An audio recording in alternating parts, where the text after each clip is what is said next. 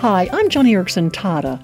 As I get older, and I say this as a quadriplegic in her 60s, as I get older I need to better savor each 24-hour slice of time and make good use of it.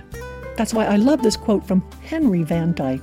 He says, "I shall grow old but never lose life's zest, because the road's last turn, I'm certain, will be the best." Oh, I love that attitude. As I always say, it's onward and upward. It's one day down for us all. And those of us who have faith in Jesus, it's one day closer to heaven. You and I are sojourners on this planet. We are salt, we are light in this dark world, and our words do make a difference. Our witness does have an impact. So no matter what your age or your ability, or in my case, disability, take Henry Van Dyke's advice and cheer up.